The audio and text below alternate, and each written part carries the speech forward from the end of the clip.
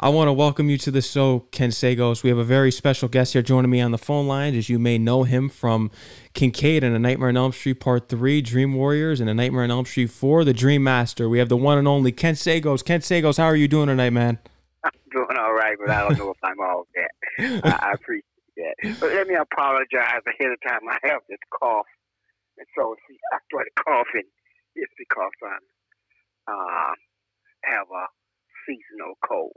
Oh, okay, that's fine. I hope you're feeling okay besides that, and you're enjoying your Monday and enjoying the October season here, because this is a big month for especially horror actors if you're doing conventions. Have you done any conventions this month at all?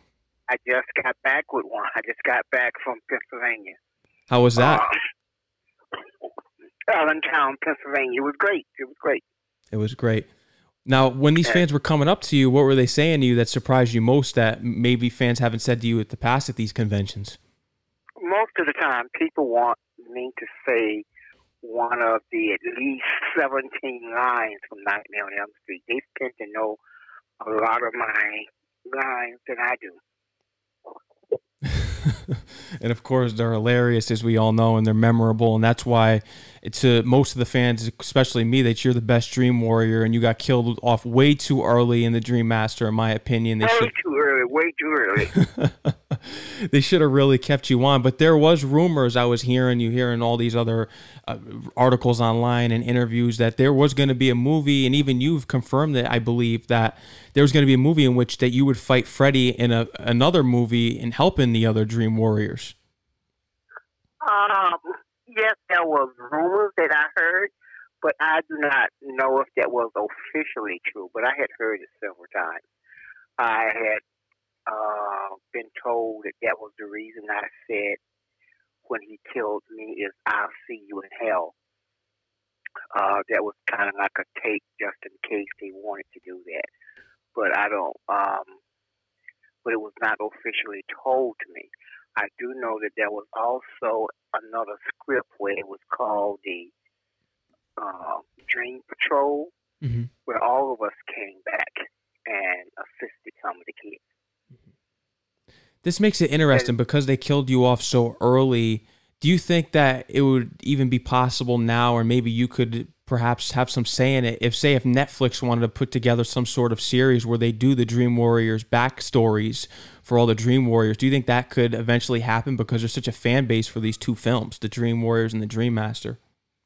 I think that, the writers of the Dream Warriors did a great job. That was a wonderful script because it covered so many avenues. It covered mental health, it covered drugs, it covered unity, it covered coming together. It covered a lot of things. And so I think that if they brought us back, I think it would be great, but I think it would have to be an exceptional writer to be able to bring that back. I'm not a big fan of remakes, but I also mentioned one time that if they did bring the Dream Warriors back, I think all of us Dream Warriors should have a cameo role as the parents of the new Dream Warriors. I like that idea. I agree with you on remakes too, and I know that you enjoyed the Freddy remake. You did, but you feel as though that it wasn't Robert. Where Jackie Earle Haley, he played a great Freddy, it just wasn't Robert. That's the thing. Yeah, I think that Robert has cemented Freddy in our hearts and our mind. And I think that anytime somebody do Freddy, that's who they're going to think about. Although Mr. Haley, I think that he did a great job as Freddy, but he did his own take. But Robert, who is a phenomenal actor who comes from classical training, he studied with some of the great legends as Sir Laurence Olivier. He's been in everything. He's a Shakespearean trained actor and everything. I don't know that much about Mr. Haley, but I know Robert brought all of that to the piece. And in addition, he was a wonderful person on the set. He was everybody's big brother. if you spend 10 minutes with Robert England, it's like you've taken a class at Harvard because he's one of the most knowledgeable people that I know. What was the most valuable thing that you learned from Robert on the set? Because as you mentioned before, he was your big brother, and it was such a family, especially in Dream Master. I heard the story of when they shot your scene. It kind of got emotional because it was the ending of you two working together on the set for that movie. It's patient. Because you have to have patience, because it was taking Robert sometimes 3 to 4 or maybe 5 hours to get in that costume, and then he was in it all day, and then it would take at least half that time to get him out of that costume, because his mask was put on like a puzzle.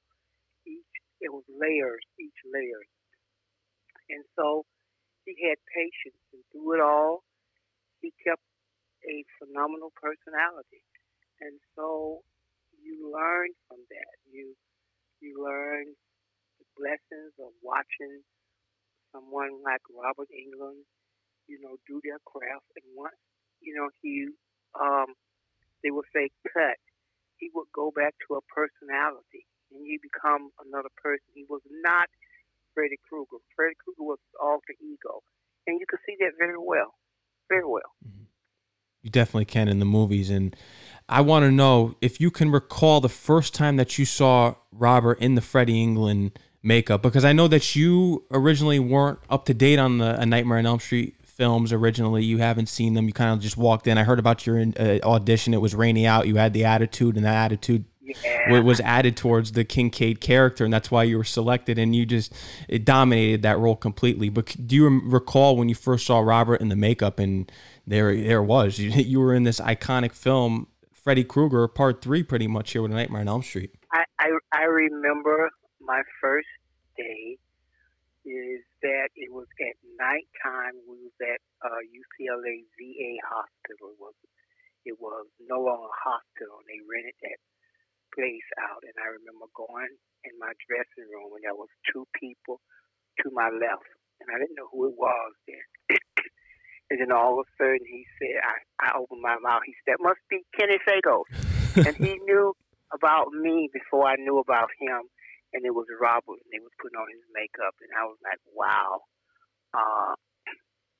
Because I had not seen Nightmare on Elm Street before I auditioned. Mm-hmm. But I did get a chance to see some of it before I met Robert. So, and then when they stepped out the way and I could see him in his mirror and they was putting it on, I think he was working on his neck then, and he was talking. It was like amazing because I was in and out makeup in less than 10 minutes, if that. And he had already, from my understanding, been sitting in the chair for about 3 hours then. The good old days with the makeup. They don't have that anymore, pretty much. It's all CGI now. Good old days, man, when, doing the film was an art. It wasn't like an assembly line. Mm-hmm. That's right. And one of the first things that we shot was the scene where we were in where they took me out because I was saying nobody going to put me to sleep. Mm-hmm. That was one of the first things that we shot, and I think another thing that happened is that Chuck Russell, once we was cast, he got us all together a couple of times for a party, so we got to know each other. We got to know and care about each other, as people, not as the character, before we did our scene. So when we did the first scene, there was already a connection there. It wasn't actors just coming on the set and meeting someone. And I don't know if he did it purposely or not, but we had not met Helva Langenkamp. We didn't meet Helva Langenkamp, believe it or not, until she walked into that room that day. Wow. So it was real. and it was more realism than it was acting, at least for me. Mm-hmm. At least for me. It's similar to rookies going into their football camp. Pretty much, you get to know each other and you build the chemistry between each other. It's a team. That's how I look at acting when you're working on a movie or TV show. It's a team. You hear these stories about actors not getting along, and then you wonder, how did these amazing movies come out if they have beef with the directors or the fellow actors? But you could tell on this set that there was just some special chemistry there, and I think that's why it came out the way it did. And then you hear these amazing stories from the actors, such as yourself, behind it, and saying that you guys really were a family. I think it's also respecting the craft. Mm-hmm. When you respect the craft and you do your homework, and you allow the character to digest you, and you become a part of the character. I didn't allow myself to become Ken Sago as much as it became Kincaid. But you see, I really love acting. I really truly love the craft. Mm-hmm. I study the craft. I talk to people who have been in the business. Some of the greatest teaching that you can get is talking to someone who has been in the business, who can pass some knowledge down to you. And I thank God that I had acquired a lot of that. And so, because for an example, from my understanding, Betty Davis and Joan Crawford did not get along. But when they did, was it Mary Jane? Oh, whatever happened to Baby Jane? Whatever happened to Baby Jane? That was phenomenal. Mm-hmm. And I think what happened is that they both was giants, but they respected the craft. Mm-hmm.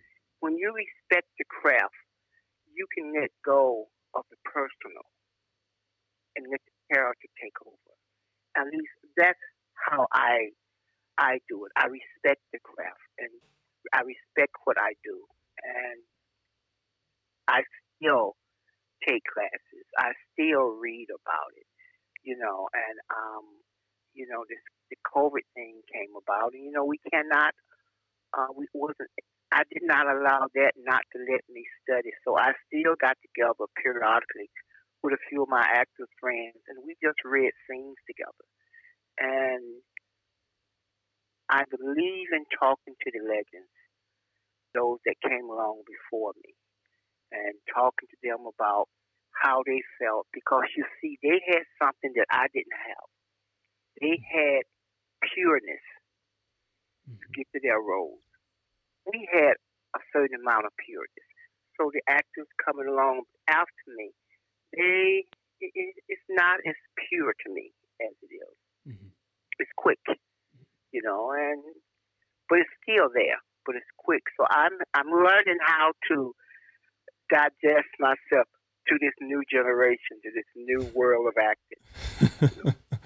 Oh, and everyone wants to be an actor today, especially with social media taking over. Everyone's trying to fit their way into this industry. It's insane how times have changed since when you started. But a great example of you talking to one of the greats is Lawrence Fishburne, in which he taught you how to do physical acting, especially in the scene when they were taking you out of the room after you told the head nurse there the F you sit down.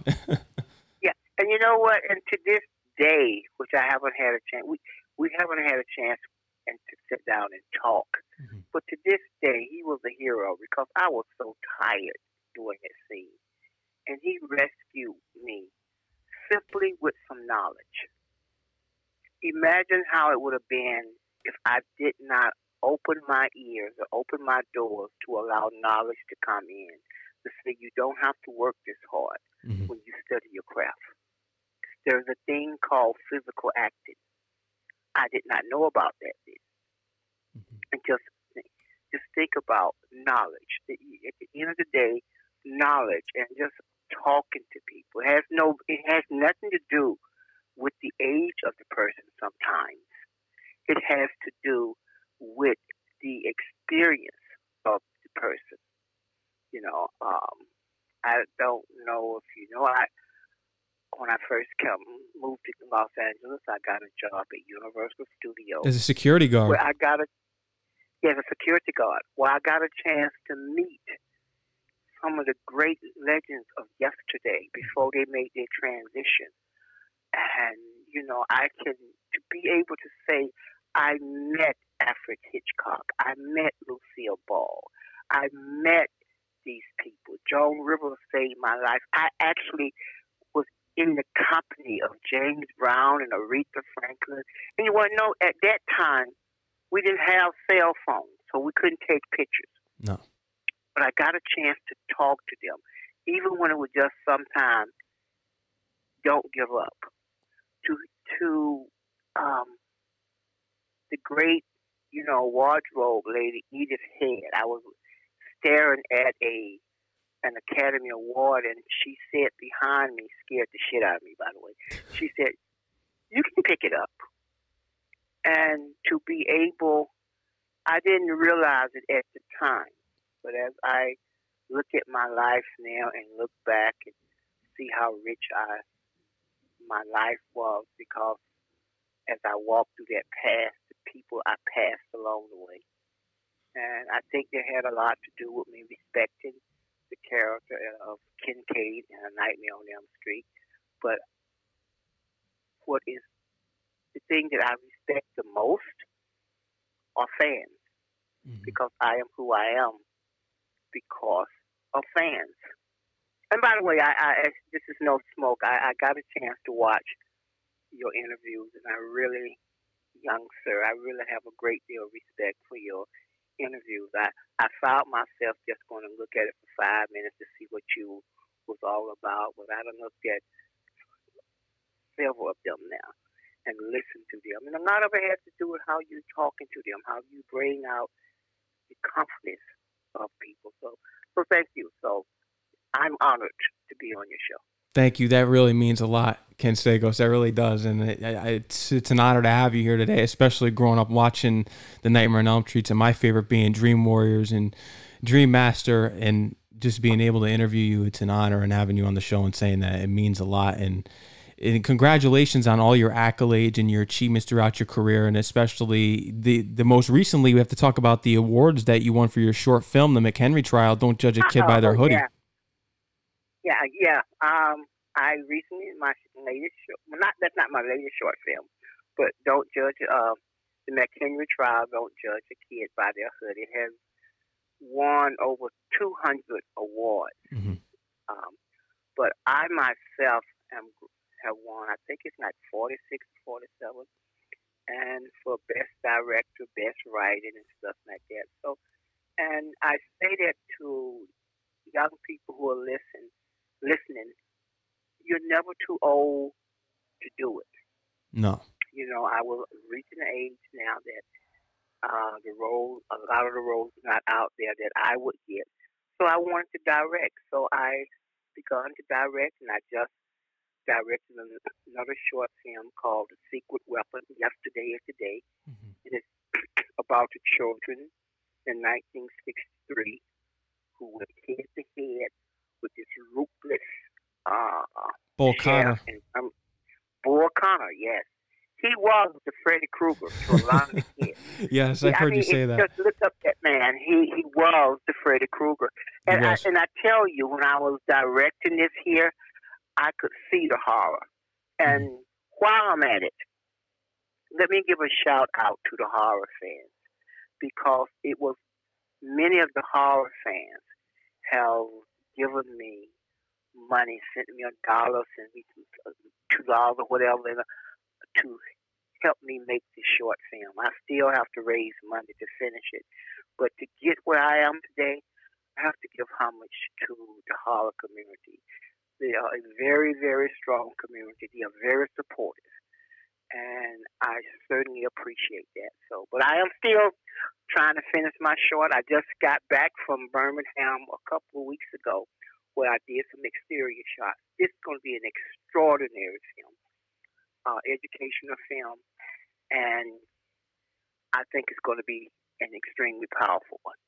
I think it's important, especially that you're tackling these issues, because they need to be tackled, and I salute you on that. And I want the horror fans to continue to raise money and support you on that. And they could check that out on your website, sagoscompany.com. They can find out ways to donate. Yeah, and go to the sagoscompany.com. You can actually order some things that that I will some special orders that I have for you to help me raise the money. I still need to raise about $9,000 to do the short film. Mm-hmm. To complete it. But it will be done because it's something that I believe in. But I just want to shout out and say thank you to the horror community if you see this interview. I don't want to call it an interview. I want to call it a conversation. Conversation. Yes, that's right. I appreciate that. And yes, please, if you're listening and whoever sees the interview afterwards, once it's posted and uploaded and all that, please go check that out, sagoscompany.com. And I did notice the canvases, and you actually had the 34 canvases made. 34 was the number of your football number in high school. Is that correct? Yeah. Did the research of yes, I didn't say I played. That was my football number. Yeah.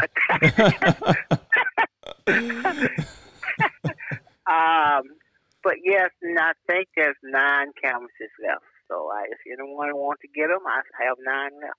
Mm-hmm. So. I saw the one on your website. It's the one where Freddie's holding you up and when you're laying in the bed in part 3. Yes. Like I said, I have 9 left. Anyone let's go to the sagoscompany.com and place that order. Mm-hmm. Yes, please. And I may have to snatch one up. Do that. Yes, because I've never seen a canvas painting made of yourself as Kincaid. I've never seen that. So when I looked at that, it was such a rare piece. There's actually 2 of them now. Yes. I'll send you the other one. They both the same price. I'll send them to you. And can post them that people can place that order. I need it, and it's going to be a wonderful piece. And what I would do is send you a couple of the stills from the short where we shot it at. But it's going to be a great, great thing. But, Yes. But we can't forget that you also help kids with books in their school with your nonprofit organization called the Giving Back Corporation, because people helped you along the way. So you're giving back because people helped you. And I think that's very important and generous of you. And I wish there were more people out there such as yourself, because I know some of the horror actors out there, they just go for the dollar bills and they're like, give me your money and see ya, where you're just so generous to the fans and you care about people in this world to give back because people were so generous to you. I cannot disrespect the circle of life. Mm-mm. And as I talked to you earlier about when I was working at Universal Studios, the people that I met along the way, I often talk about how Jack Cluckman, who was playing Quincy at the time, when he found out that I was a young actor they're trying to make it, didn't have much money. He was filming Quincy, and he made sure that the caterer made a plate for me every afternoon. And if I was working, that caterer would find out where I was stationed at, and they would deliver a plate of food. So every afternoon, he made sure that was something that he said he wanted me to have, simply to a conversation. Like I said, Joan Rivers saved my job. And so along the way, I like to believe that God put people on the sideline of the path that I was crossing. And I got a chance to meet and talk with some great people. I could go on and on about that. It's not like I just want people to know that everything has a place. The first words, I was in the back one gate one night. They had me back there, and it was just so boring. And all of a sudden, this car drove up, and when I looked out, it was Richard Pryor. He said, "How you doing, officer?" And he talked to me about a couple of minutes. And, it was just a conversation. Mm-hmm. But the fact that was a part of my life. And, and so I say this here that you don't know who along the way going to inspire you. A smile will just inspire you. So I say that because I started my giving back in 1997. because when I was going to school, I couldn't afford my books, and there was an elderly lady that helped me Hmm. after being a little Spanish ass kid in my senior year when I graduated. So along the way, there are people that helped me. So, Maxwell, I don't want to be able to say when I make it, I'm going to. All Hmm. I know is that when I wake up in the morning, I've been blessed. So why not try to do something that day? I go to the conventions. 75 to 80% of all of my donor funds that I get goes back to the community. And that's just something that I believe in. No pressure on anybody. It's what I believe in. You can go to my website. You can see what I do. I've That's been right. doing it since '92. I put over 600 kids through college. Some of them have their PhD now. And I put more than 5,000 supplies in classrooms across the United States.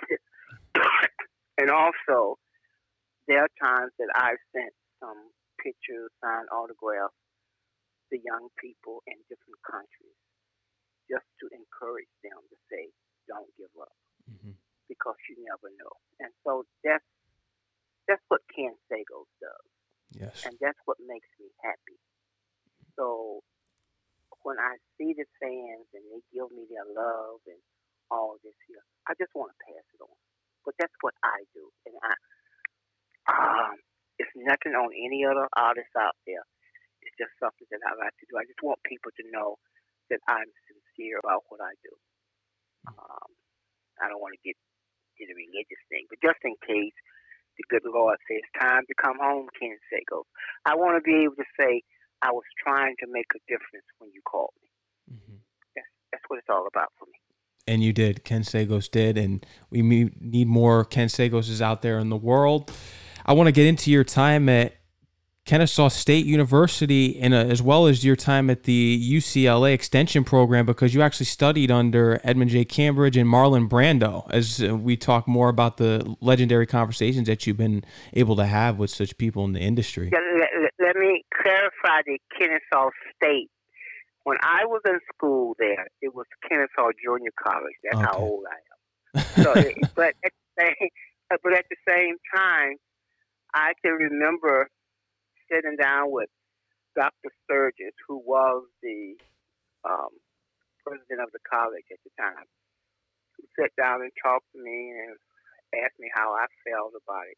Because at the time, they blacks was not allowed. Bangles was not allowed. They wasn't welcome with open arms there. So we was going to school there through a bus, but it was Kennesaw Junior College now, which later became Kennesaw State University. So that I just want to be able to clarify that, but I did attend there. I didn't finish, and then Okay. I came to California, and I went through the UCLA Extension program. Um, I studied with Marlon Brando. That wasn't with the UCLA Extension program. That was a workshop he had outside Okay. of that. And I also took some classes from Telly Savalas. All this came through my working at Universal Studios, and they was giving me a chance and talking with me and opening up their classes for me to go with them. Mr. Edmund J. Cambridge was one of the great teachers of with the Negro Ensemble Company in New York and the New Federal Theater. So I'm so honored to be able to say that I studied with that giant of a man. And I feel a responsibility that since they gave me time, and Miss Marla Gibbs, who had Crossroads Theater, I feel a responsibility that they gave me their time and their love to make sure that I could achieve something in life. And all they asked, something that Miss Marla Gibbs told me, when you take something off the shelf, you put it back. And it stuck with me. So she gave me the opportunity to take knowledge from her, knowledge from the community, knowledge from that class. So now I have to give it back. And so those things just, I guess I'm a sucker for knowledge that was given to me. You know, sometimes people need to understand that book knowledge is not always the only way to gain knowledge. And I like to feel like I'm a sponge, and so I'm going to absorb as much as I can and hold as much as I can. So yes, I hope I answered your question because I can carry on talking to you. Yeah, you did. Just the amount of experience that you got during your time, especially as a staff writer at Paramount, you had your time there too. Oh yeah, I studied with Gary Marshall. My first job was a apprentice writer for Johnny Love Chachi, and that got canceled. And I went to Laverne and Shirley, and when that left, I spent a little time over there at Happy Days. But by then, I had got my first credit as a writer. So yes, I became a professional writer for Paramount Television. Now, man, I'm really telling my age now. With Laverne and Shirley, and to be able to sit there and look at those wonderful, great talents at the time do their thing. That's why I met the legendary Miss Virginia Capers from Broadway. She was the first black actress to get a Tony in a musical. So I guess I spend my time talking about the people who was on the sideline cheering me on. And so, yes, my first movie, which was a movie of the week for Disney, I won an Emmy for writing, which was a cable ace at the time, but it's considered an Emmy now. Mm-hmm. So I've been blessed, Maxwell. Yes. I've been blessed. So that's why I try to give back, and that's why I try to take time to talk, when I can. Yes, what's happening now. It's Always Sunny in Philadelphia. You can go check out that clip, which is hilarious, in which you're in that scene. You want to know how I got that clip, by the way? How did you get it? I did not. I had not watched Always Sunny in Philadelphia. Wow. So when the agent called me to go out on that audition, I went, and we was doing the scene, and so he said, "You have any questions?" I said, "Is this going to be a series or something?" And they started laughing, right? Mm-hmm. And they thought I was joking, but I wasn't. I didn't know what it was. So they said, "He's hilarious." So the next thing I know, 2 days later, I got the job. Congratulations on that. And something that we have to mention as an accolade for your career, which is history in horror, is that you're the first African-American actor to survive a major horror movie and reprise in the sequel.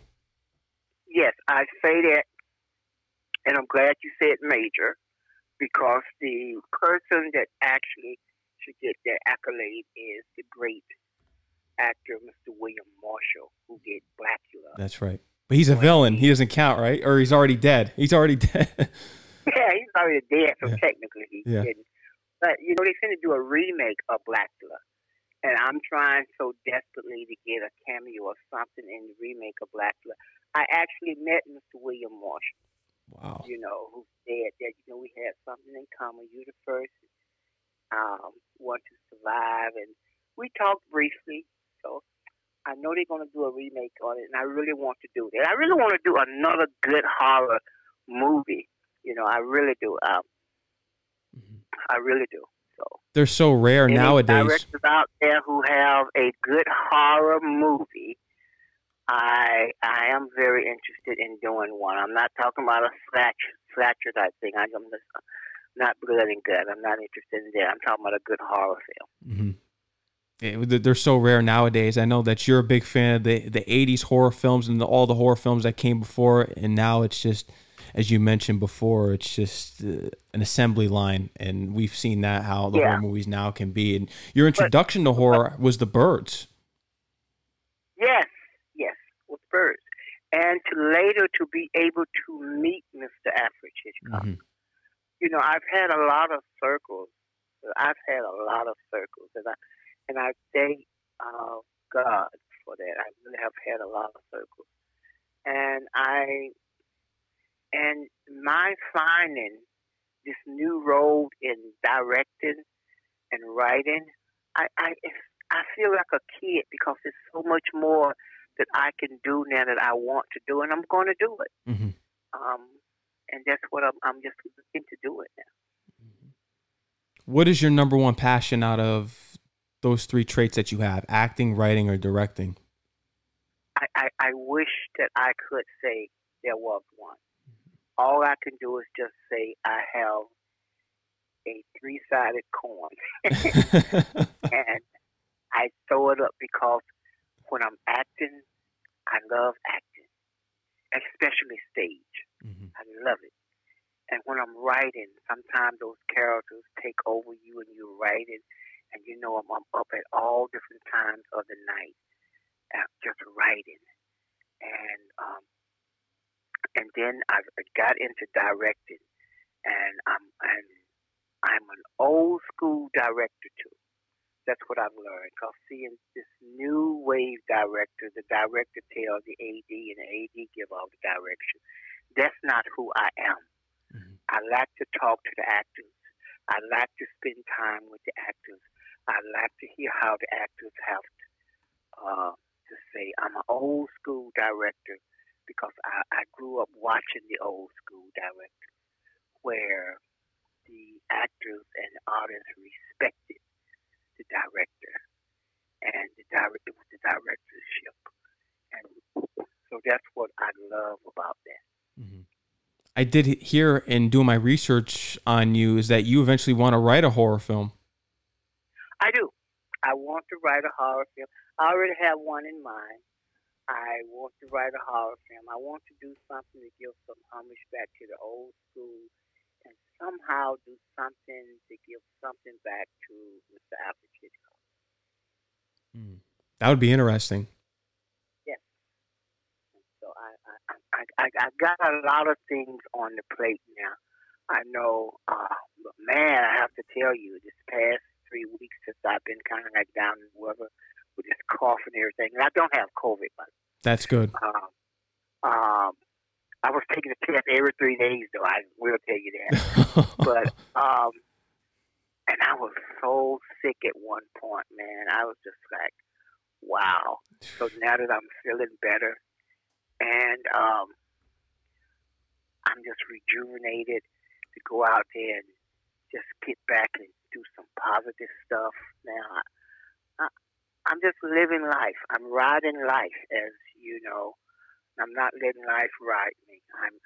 I've had some down moments, a few years back, but I'm back riding life, man. I love that, and I thank you, Sam, for doing that for me. Yes, you respect and admire the fans, and they respect and admire you for what you did and your contributions to horror. And you mentioned the stage before because you actually started out on the stage for Pantomime. You were pretending on the stage that you were Stevie Wonder, Ray Charles, and you said that you do love the stage. So, Stevie Wonder, I was like James Brown. I enjoyed doing all of them, yeah. Pantomime, and me and my friends, when we was in the fifth grade, it was called pantomime. They call it lip singing now. Mm-hmm. And we used to do the groups back to Dale's, the Temptations. We did them all. But which parlay into right now, one of my fundraisers that I do every year is that I get the kids from the community and I dress them up to become the legends of yesterday. Like, the Lena Hornes, James Brown, Aretha Franklin. And it's twofold there. they become the legends of yesterday, and they're learning the history of the shoulders that they stand on. They can't do Beyonce. They can't do anyone of the day, because I want them to know that Beyonce is standing on Diana Ross's shoulder, and Diana Ross is standing on Josephine Baker. Josephine Baker's shoulders, and all of those. The connection is there. And so that's what I enjoy doing, educating through entertainment, but not realize they being educated. Mm-hmm. Ken, I actually have an important question for you. In being the first African American to survive a major horror film and reprise a sequel, I think about this all the time because you look at films such as Night of the Living Dead, George A. Romero's masterpiece starring Dwayne Jones, who played Ben.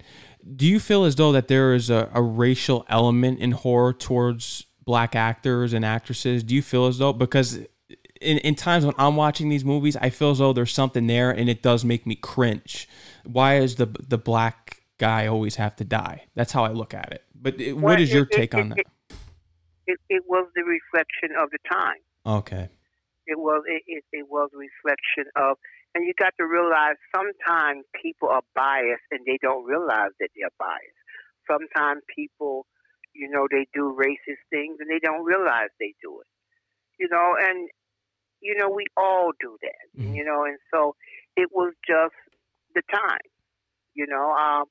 And it was just the way they saw it. And once they get educated, and sometimes it takes the children to educate you. Mm-hmm. Sometimes you have to look at things through another lens that comes back at you. So it's just what it is. That's not right. I don't like it. In one hand, I hate to say, in 1987 when I did Nightmare on Elm Street, and came back in the sequel, that to be able to say you was the first and something like that is really ridiculous. Yeah, it is. Now, originally, Kincaid was not for a black actor. That's right. So did they set out to do that? I don't think so. No. But did it happen? It happened because I feel that I went in, I did a wonderful job. They migrated to Kincaid, and he got a chance to move that character up another step at that moment. I really, really believe that. And it is my hope that if they do make a sequel, another remake of the Dream Warriors, which they're going to do, because it's all about the green, it's all about the money. So you can't get mad at it. It's about, at the end of the day, it's about the money.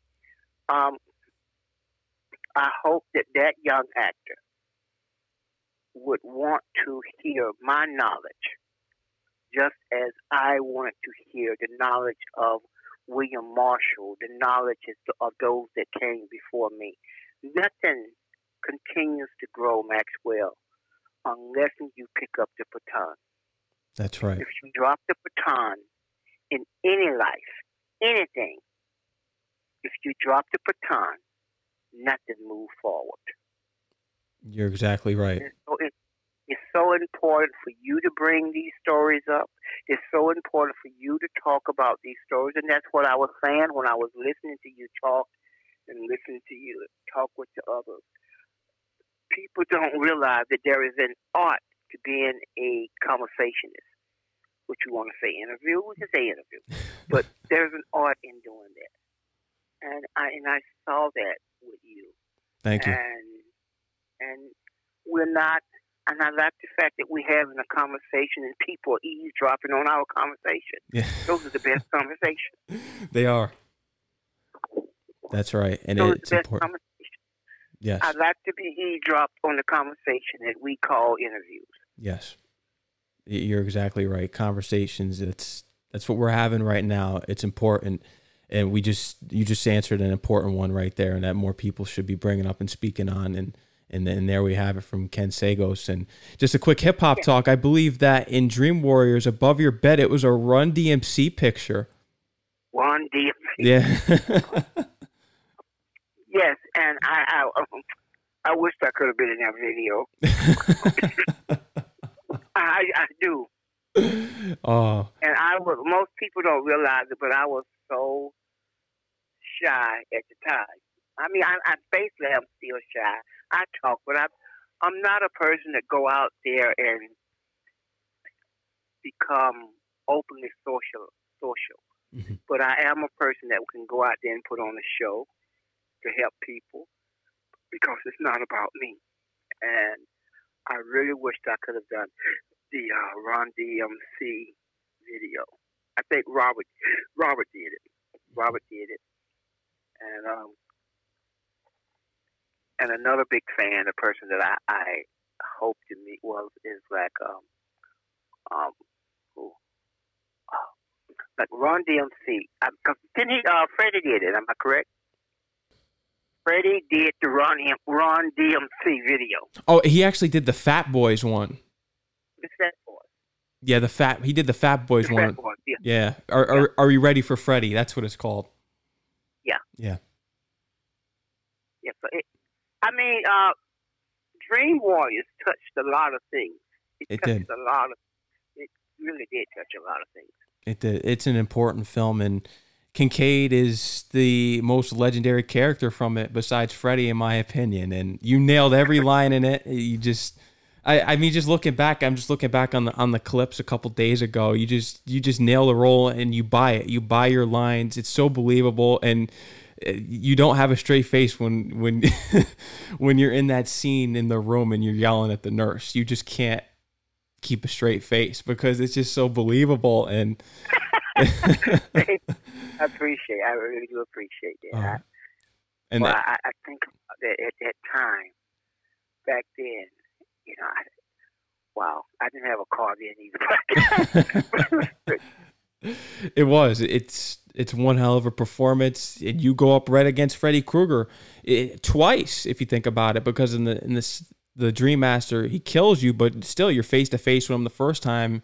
You have the courage. Your character has the courage. My last words that I see you in hell. I mean, I didn't. Kincaid was not a wimp. No, I will say that he was not a wimp. No, he was a young cub that was striving to be a lion, and I think he gave a great roar at the end. Mm-hmm. And according to the comics, I've heard that you were actually a panther, a Black Panther in the comics. Your character. I was. That's what I've heard. Now, I do have. There was a comic book where they gave a homage to the X-Men. But if you find that comic, let me know. Yes, I will. But when doing my research, I heard that your character was in the comic, and I believe as a panther or something. When I was doing my research, I did come across that. Oh, I understand. Okay. Yeah. Well, if you find it, let me know. For sure, I'll look into it, and if I find it, I'll send it to you. Ken Sagoes, is there anything else you would love to let me or my audience know here today besides the secret weapon, your website, sagoscompany.com, the Giving Back Corporation, anything? Yes. Let's keep in touch. Yes. And Ken Sagoes, you're always welcome on the show. I want to thank you here. I had a great time talking with you, and it was an important discussion. I love learning about your history and going over with you on the show here today. You're always welcome, man. So thank you so much. I appreciate that. Yes, and I'll be sending you an email shortly. Thank you. I appreciate it, Ken Sagoes. I want you to enjoy the rest of your night. Stay safe.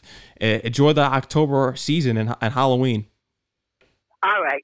And same to you. Let's talk soon, okay? Yes, for sure. Yes. Bye-bye. Yeah, bye-bye.